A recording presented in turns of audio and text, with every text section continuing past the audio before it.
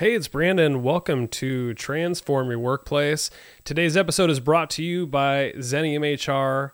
Learn more about Xenium's complete HR plus payroll solution at xeniumhr.com. Well, in the last 15 to 20 years, positive psychology has confirmed that the most rewarding part of work is contributing to something bigger than yourself. We all need purpose. We know that. It fulfills us, it engages us.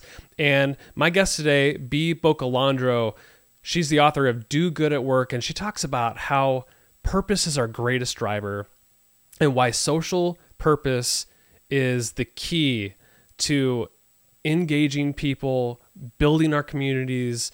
And she makes the case that social purpose and contributing to something bigger than ourselves, a societal cause, community cause, whatever it may be, it could be an organizational or business cause, something that's bigger than ourselves is what's needed to engage us, make us happier. You're going to really enjoy this conversation. Bea was fantastic, and I really loved the conversation. So hope you enjoy. Reach out on LinkedIn, Twitter, Instagram. Love connecting with you there. And thank you to those that are giving us the 5-star ratings and reviews. That's how people find this podcast. So if you're getting a lot of value from this, best thing you can do, forward this to a colleague or friend or somebody who can get value from this podcast, or give us a 5-star rating and review wherever you listen to the show.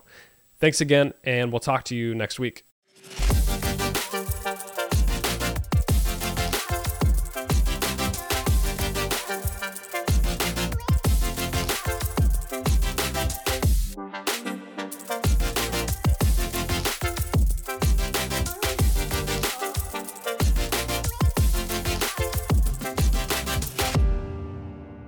Bea, it is a pleasure to have you on Transform Your Workplace. Thanks for coming on the show. It's totally my pleasure, Brandon. I'm so looking forward to this conversation. Well, you wrote a great book. It's called Do Good at Work, How Simple Acts of Social Purpose Drive Success and Well-Being. Let's start with this. Your father once told you what the best part of work is, and I think he was kind of egging you on a little bit. What did he say? What was the best part? Yeah, my dad, he had a lot of fun with us, and he kind of spoke in parables, but I think to encourage us to do our own thinking. But he basically said, honey, you're going to have to learn to listen beyond the clamor of your wants for the whisper of the world's needs. What he was really saying was the best part of work is contribution. And he's been, of course, backed up by lots of positive psychology. He said this many years ago. In the last 15 to 20 years, positive psychology has basically said, yep, Papi was right. that is the most rewarding part of work for people is contribution. So with that said, and this is going to be a sweeping generalization, but do you feel like people are generally fulfilled and satisfied with their work? Oh, no. Is it because of the contribution that it's just not there? Yeah, I think that's the most important missing element in work. And what I mean by important, it's the highest on, Maslow's hierarchy that's missing. So that is the very top of Maslow's hierarchy of need, even if you update it per all the recent research. I mean, he called it self-transcendence, but it's doing something beyond for your own enrichment or for your own ego or just beyond yourself. There are lots of things missing in work, and there's lots of great conversations on your podcast about it, and I encourage others to listen to it. Things like flexibility, autonomy, all sorts of things missing in a lot of work out there. But if you're going to put the elements that make work fulfilling and sustainable and fun and all those things, the very top need is contribution. It's feeling like sitting down on Friday and going, wow, my work week mattered because I made a meaningful contribution to someone else or to a societal cause. And we know from research, when I said, oh no, I mean, we know from research, from globally only 15% of employees are highly engaged. And we know that if you're not engaged, that you're not fulfilled and you're probably not satisfied with work either. So, and then there are surveys on whether people actually find their work meaningful. And in pretty much all of them, the majority of employees say no. My work is not fulfilling. It's not meaningful. It's a transaction so that then I can have a life outside of work. That's how work shows up for the majority of people, sadly. very sadly. Right. What I'm struggling to understand, I mean, especially this could just be recency bias, but it seems like, with the whatever you want to call it, great reshuffle, great resignation, like a lot of people are leaving work. And I don't know if it's because they're unfulfilled or, I mean, I've heard it's compensation, perks and benefits and all that. So they're leaving for more money. At least that's the narrative. When it comes to compensation, is that fulfilling to people? Give me kind of a breakdown of those two things, the social purpose, passion versus comp. Right. So we know, for example, Edelman did research that came out in late 2021, the main reasons people leave, and they put it in 3 buckets.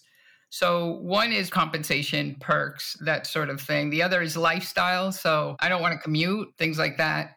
And the third is purpose. Purpose is the number one reason people are leaving their jobs. This has been happening for a long time. It's been climbing up and up and up and up, but they all matter. And what I would say about compensation is we make decisions based on compensation. And so we will take a job based on compensation. We will maybe extend our stay with an employer based on compensation. Like, no, don't leave. We'll give you another 15%. But the problem with compensation is that it can't affect us deeply. It's just skin deep.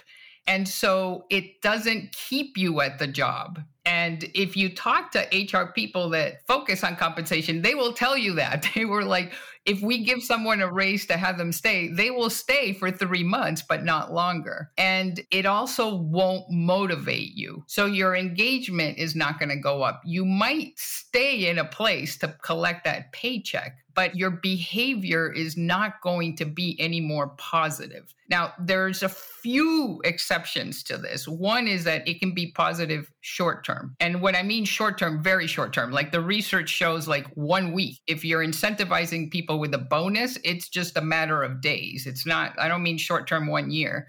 And then the other is that if you are at the bottom of Maslow's hierarchy of need, which unfortunately, even in the US, we have people that at least feel they're there, and you don't feel that you're secure with food, with shelter, with paying your utilities, with your basic needs.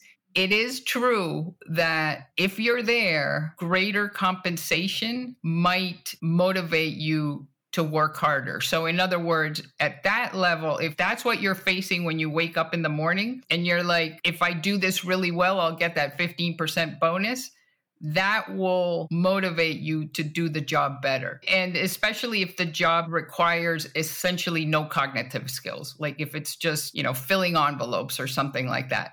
So there are a few exceptions where compensation can work. Those are the big 3, like very short term, if you're struggling for basic needs and if the job is really completely unskilled, like really unskilled, like things like customer service or, being a cashier, none of those, you need skills for those. I mean, this is like really like robotic jobs. Then compensation can bring out a better version of that employee. But that's a very small percentage of people, thankfully, that are in those situations. So for the vast majority of people, it's not going to change your behavior. You make a decision based on it, but you're not going to act any differently, and you're certainly not going to be any happier. Okay, you've opened up my mind quite a bit. So it sounds like money marginally can make a difference, if at all, and it's a short-term win. So if somebody's struggling for talent, maybe stay bonuses might help keep them for a couple weeks at best before they're unfulfilled again. So if we're saying that compensation benefits barely move the needle, what does? Purpose. Yeah. So, in my book, I have kind of the updated Maslow's hierarchy of motivation. So basically at the bottom is the basic needs. Rarely motivate, which is, compensation and, perks, that sort of stuff. I could see like if somebody's really struggling to put food on the table and they're scraping by in life, the compensation would matter. But you're describing it for a small percentage of people, right? Correct. And then a better motivator. So now you're going from really bad fuel to like medium good fuel. There's 3 things in the mid-level. So those are passion, people, and progress. And so That is, I love doing this. That will motivate you to do it more, to do it better, to do it longer. People is, I love the people I work with. And progress is, I want to learn how to be like the best programmer possible.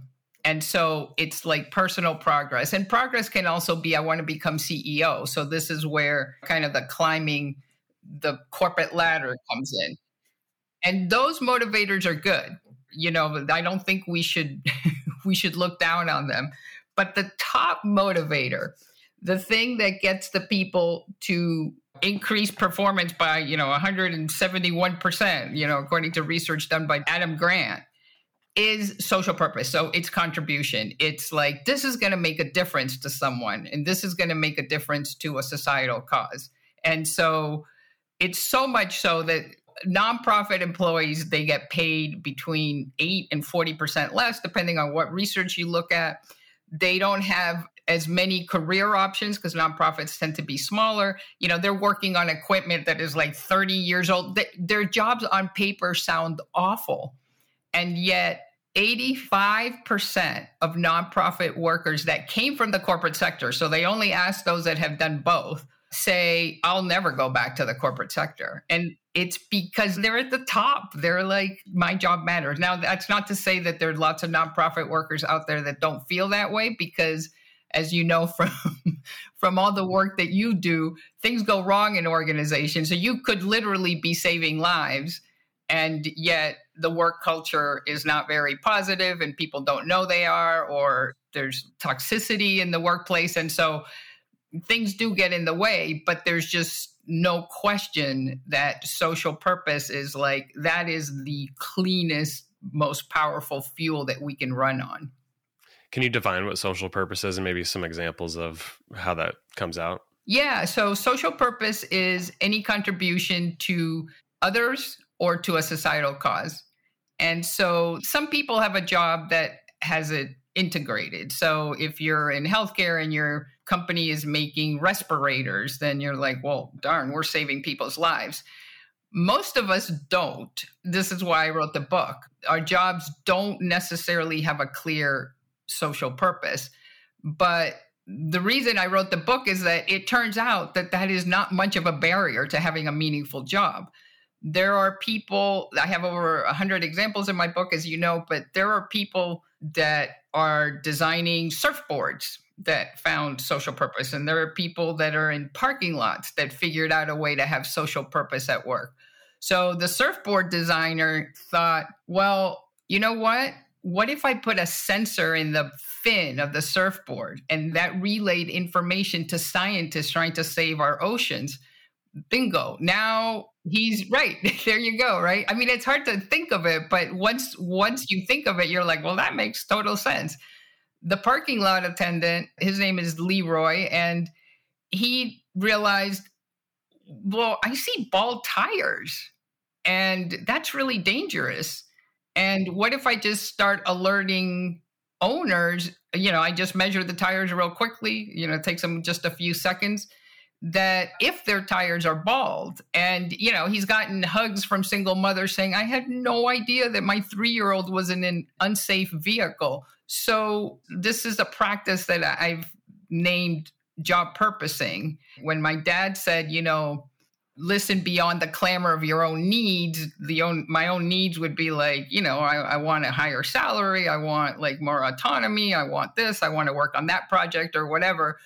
For the whisper of the world's needs, it's like that surfboard designer and that parking attendant, they heard the whisper, right? It's like, well, there's an opportunity to contribute here by lowering highway fatalities. And there's an opportunity to contribute here by supporting scientists that are trying to save the planet, essentially. So that's social purpose. And that's how it can come into any job, through job purposing. The fascinating part of the especially the parking lot attendant example, I think that there's a lot of people out there that are like, I'm not like contributing to something bigger. It's just a job. They feel like a cog in a wheel. But like that example where, somebody's just sitting in a parking lot, taking tickets, credit cards, that guy could have just done that job, but instead he decided to take it a step further. I mean, there are jobs all over the place like that parking lot attendant can instill purpose into just any regular basic job?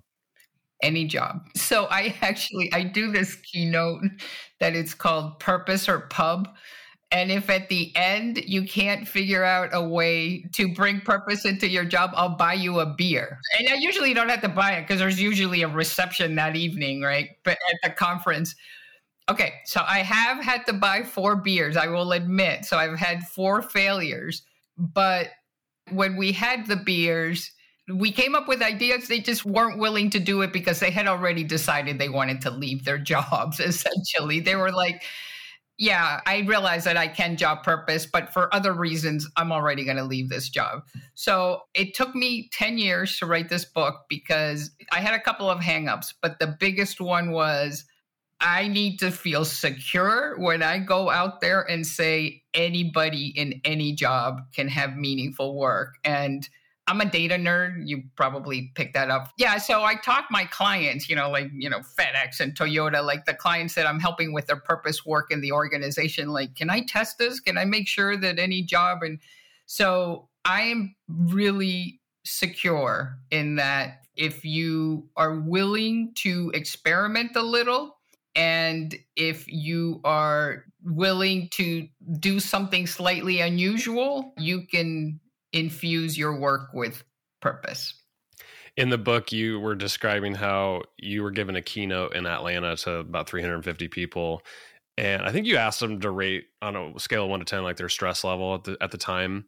And then following that, they gave their rating, and then you had them do something. I think it took 5 minutes, but you were going to lower their stress levels. Describe to listeners what you did. Because I think anybody can do this on a regular basis. If they're feeling down, stressed out, they could do this. Yeah. So actually, your listeners could do it right now. So think of something that takes less than 5 minutes, less than $5. That is a contribution to someone else. So this could be you go on LinkedIn and you give someone a positive recommendation, or you donate $5 to whoever on Facebook is raising money for something. So before you do it, on a scale of 1 to 10, rate your stress level right now. Now, decide on what you're going to do. What's your 5 minutes? You can pause this podcast while you do it and then come back. Okay, now you're back. Go back to the rating 1 to 10 and rate your stress level. So I do this literally as part of my keynote. So there were several hundred in Atlanta, and usually it's several hundred. I don't know, with several thousand, I haven't dared do it. And what I do next is then, and you can do this now, listener, you can go, okay, so did my stress level go up? And I have people stand up if it went up. Did it stay the same? I have people stand up. Or did it go down? And in every single case, the vast majority, I'm not talking about like 55%, and we're just looking at the number. Everybody's just looking at who's standing, but at least 60% of people, their stress level went down. Now, the only reason I had any courage to do this the first time, and frankly, I did it the first time in a Georgetown University classroom with only 30 people, but the only reason I had the confidence to do it is because the research is completely overwhelming on this. So we know that very small acts of social purpose, again, 5 minutes, $5. There's a book out there called Compassionomics. It finds that it's true even smaller, like 1 minute, like just listening to someone, just showing empathy. So very small amounts of social purpose basically change our state. Literally, the cortisol, the stress hormone response goes down, oxytocin goes up, dopamine goes up. So we are, as humans, we are so hardwired for contribution that we're super sensitive to it. And when we do it, literally our stress level goes down. We're happier. We're actually less likely to wake up at 2 a.m. with insomnia. We'll sleep better. Our cardiovascular health improves. So we're less likely to have higher cholesterol, any heart attack, anything like that.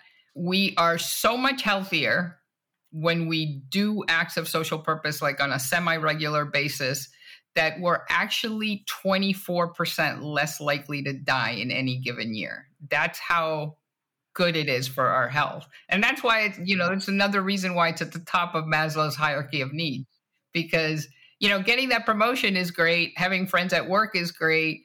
And doing something you love is great, but they're not this great. They don't affect us this profoundly. You make it sound like it's almost like exercising. Well, it is. So there's a cardiologist, Alan Rosansky in New York, and he has helped with a whole bunch of research, and he's familiar with all the research. And he's basically says that social purpose, acts of contribution, purpose is the most significant health practice now. And so it's better for us than exercise. So you are spot on, Brandon. That's exactly right. And exercise does all those things for us too. You're right. Let's do both and we'll be even more healthier. There we go. There's a quote I pulled out that I love, and I want you to unpack it for me. You said, if your job doesn't improve the world, improve your job. What do you mean by that? Yeah. So if your job doesn't improve the world, you're undermining your health, your performance, your well-being, your happiness. So you owe it to yourself to job purpose, to improve your job. What's your version of putting the sensor in the fin? And we haven't even talked about the performance benefits. So lots of studies here as well. So 13% higher work satisfaction, 20% higher engagement at work, 24% higher productivity, 40% higher chances of getting a promotion if you are doing social purpose as part of your job. So there's all of those benefits as well. What are some simple ways anybody could instill purpose into their work? Every job is different, and everybody is moved by different social purposes out there. Again, there's over 100 examples in the book. There's Lyft drivers, there's office managers, etc. What I would say is, first of all, realize that even though it's simple, we're not used to using our brain to figure out how to contribute through work. So it's not easy. So don't think you're doing it wrong if it's I can't figure out how to do what Leroy, the parking lot attendant, did. What's my equivalent of checking if the tires are bald? I can't find it. You're normal, because we have been socialized to think of our to-do list and what you need to do next. And this is outside of that, but it's not an unproductive distraction, because it will actually make you more productive. So in the book, I have 13 different ways to think of your job to help you get there. So I won't go through all of them, but look at the tasks that you're doing. And is there a way to do those tasks that incorporate social purpose? So let's say you're in procurement and you're buying stuff all the time. And it's well, okay, of course, I can just buy green products. So things that have a zero carbon footprint, I can just transfer to that. So there might be something about the task that you can upgrade so that it's a social purpose. I'll give you another of the 13 tactics is can you advocate for something as part of your job? So I took a Lyft ride in San Diego once with a driver named Kevin. And when I got out of his vehicle, I was super knowledgeable suddenly about Down syndrome, because he told me that he had a daughter with Down syndrome, and he absolutely made it a point to, the way he said was, if someone is trying to relax or is on their phone, I won't interrupt them. But if we're going to talk about something, I'm not going to talk about the weather. I'm going to use this opportunity to educate them on Down syndrome, because the more people that realize that you can hire someone with Down syndrome, that you don't have to be afraid of them, that how to treat them with dignity, the better my daughter's life will be. So maybe there's a way you can advocate. So if you have a small office space somewhere, maybe you can use wall space and put art of minority artists in your community. Or maybe you can, if you're going to do a big social media campaign, maybe as part of the social media campaign, you could bring in a nonprofit partner and say, hey, if you take part in this training or whatever, we'll support this nonprofit. So maybe you can help with awareness. So there's 2. And of course, there's another 11. But the other thing I'll say is there's an exercise, it's also in the book, but that helps people shift their mindset so the job purposing becomes easy. And in a nutshell, what that exercise is set your alarm for a couple of random times a day. And then ask when the alarm goes off, you're in the middle of, I don't know, giving a webinar presentation or something, obviously ignore it, or driving and it's not safe. But the questions you ask yourself are basically 2. It's like, whatever I'm doing right now, I'm on a spreadsheet. Like, is there a way to do this in a way that brings in social purpose? It's a contribution to others or to a societal cause. And you might be on a spreadsheet and you're like, okay, I'm about to do a table with a spreadsheet. And then I'm like, oh, God, I remember that my coworker, Alex, was asking me how to do this. Why don't I just ping them and share screen and I can share with her how to do this? Bingo. Now you're helping someone while you create that table. Or maybe what's on the spreadsheet is where the next meeting is going to be or something. And you're like, oh, okay, so I'm putting that this meeting's going to be, maybe we could do it at a nonprofit. And then the nonprofit could educate us on the problem of local homeless population. And we could, instead of giving the money to a meeting, a hotel, we give what we would have given for the room, we give it to that nonprofit. So whatever you're doing on the spreadsheet, like, is there a way to tilt it towards good? The second question you ask yourself is, the last person I interacted with, how are they doing? And most of the time we don't even know. I mean, I'm guilty of this because I go right into agendas. I'm like, we're going to do 1, 2, 3. And maybe and it's like, oh my God, they're not doing well because both of their cars are in the shop. And why didn't it occur to me to offer my e-bike or whatever, just think, how are they doing? Whoever I last interacted with. If you do that at random times, even if it's 3 or 4 times a week, job purposing will become much easier. You'll start seeing all those whispers of the world's needs. You wrote that some psychologists say that there's one flaw in the thesis that you have about social purpose. What is that? No, there's everything I say is flawless, Brandon. Everything. I love it. You misread the book. No, so yes. So here's the thing. If our minds are like, I am doing this to help someone else. Like, I'm doing this to help you, Brandon. That's why I'm on this podcast. It brings out the best in me. Like, literally, I will put in more effort. I will try harder. I will be happier. All those benefits I talked about, right? So that's great. Now, if you read, the first few chapters of my book and you realize, oh my God, I should show up with an intent to do social purpose because I'm 10% more likely to get a raise and I'm 40% more likely to get a promotion. I'm not really showing up with the intent of social purpose.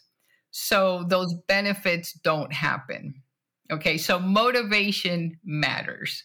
So it is, I believe the research, and it makes sense, right? Because it's like, well, that's not authentic. I'm not authentically doing social purpose. I'm just doing social purpose as a mechanism to helping myself. So that is a drawback. What I will say, though, is that this was one of the hangups in the book, actually. I think we've hit on the 2 big ones, right?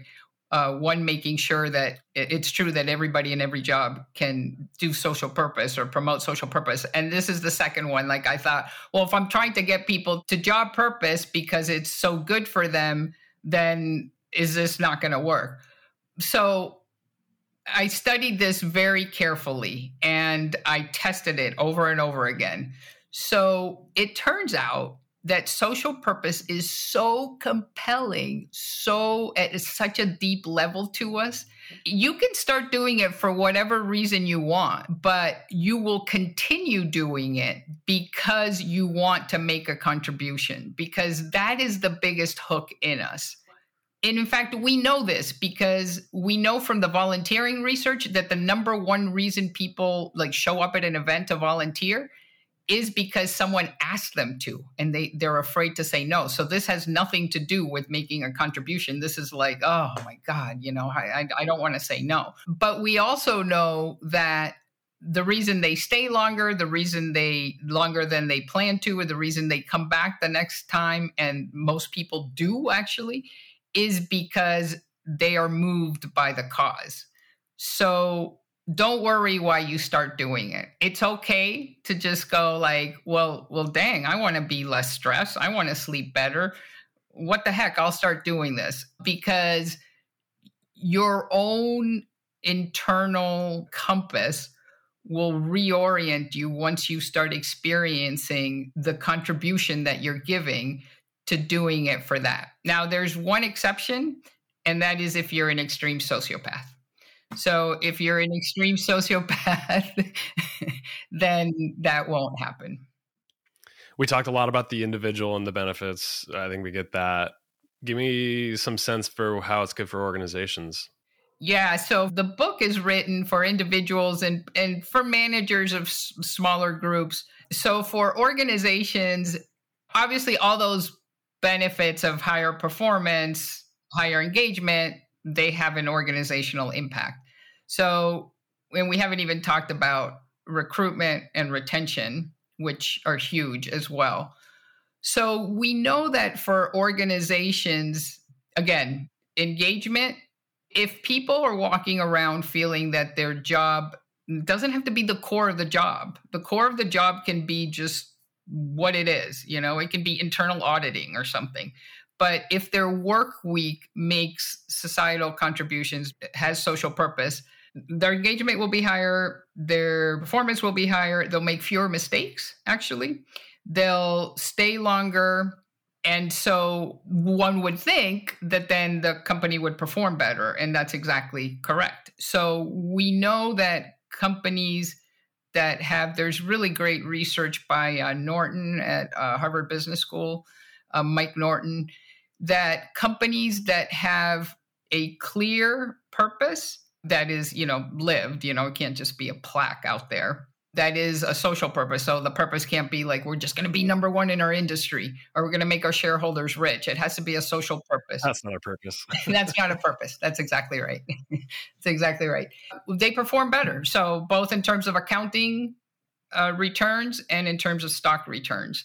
And there's a whole bunch of studies showing this now. So it's not, it's all the way down to the bottom line now. The studies that are well done so that they can control for other external things, like whatever, recessions or whatever, they pretty much all find that if people are working with a sense of social purpose, then the organization performs better. What comes to mind, and this is just recent, Patagonia, their profits for the rest of eternity, right? They're going to give it away for a social purpose. And I think when you talk about recruitment and retention, what a game changer. People who want to do good in the world, like they just go work for Patagonia and they're already fulfilling part of the social purpose. Yes, that's exactly right. Yeah. So it will help them succeed. It's almost like an unfair advantage, actually, especially if you sell to consumers, then it will also help you in that way. So Patagonia sells a lot of stuff, and it's expensive. And it seems very unlikely, based on the research out there, that they would be able to pull that off if it weren't for their social purpose. If it weren't because it's like, okay, I know that this isn't putting plastic in the oceans, and I know that this is like as low carbon footprint as they can pull it off. There's research out there. So, for example, Unilever, one of the largest companies in the world, UK company, hundreds of brands, they have been systematically moving their brands to having a strong social purpose. So, for example, Dove soap is all about self-esteem. And so they have a big program around that. They use models that, are of all sizes and all have all sorts of non-traditional bodies and all of that. So they're really hoping that everybody can have a good self-esteem. And those brands where they have brought the social purpose in and woven it through are growing at more than 50% faster than the brands that they haven't gotten to. There's other research done by a marketing firm that finds that the social purpose brands have over 200% higher sales. So if you sell, especially to consumers, B2B, it also works, but it's a little bit more complex. The purpose will help you perform better there for sure. B, your book is Do Good at Work, How Simple Acts of Social Purpose Drive Success and Well-Being. It's been a pleasure talking with you about the book. Any parting thoughts, or where can people connect with you? Anything you want to share in closing? Yes, I love hearing from readers or just people who are interested in the concept. If a book is too much for you, actually, I think it's on sale right now for $12. But if $15 is not something that's in your budget, there's a very short version of the book, and it's free because it's a Harvard Business Review article. So you can search for that. And if you're trying to convince your supervisor to do some of this, the Harvard Business Review article works wonders for that, I've heard. It's because it's Harvard Business Review. So it's like, oh, well, this can't be that wacky if they publish this. So that article is called Why Your Values Belong at Work. So if you put something in close to my last name and that in Google, that should come right up. So that's a resource for people. Also, my webpage, dogoodatwork.com, has all sorts of resources to help you ignite your own job with purpose. And one of them is a purpose generator. So you can go in there and answer a few questions about your job, and it will give you an idea for how you can job purpose at whatever job you have right now. So it's free. Feel free to use that as well. So dogoodatwork.com. My guest today has been B. Bocalandro. B, thanks for coming on the podcast. Appreciate you. Love the conversation, Brandon.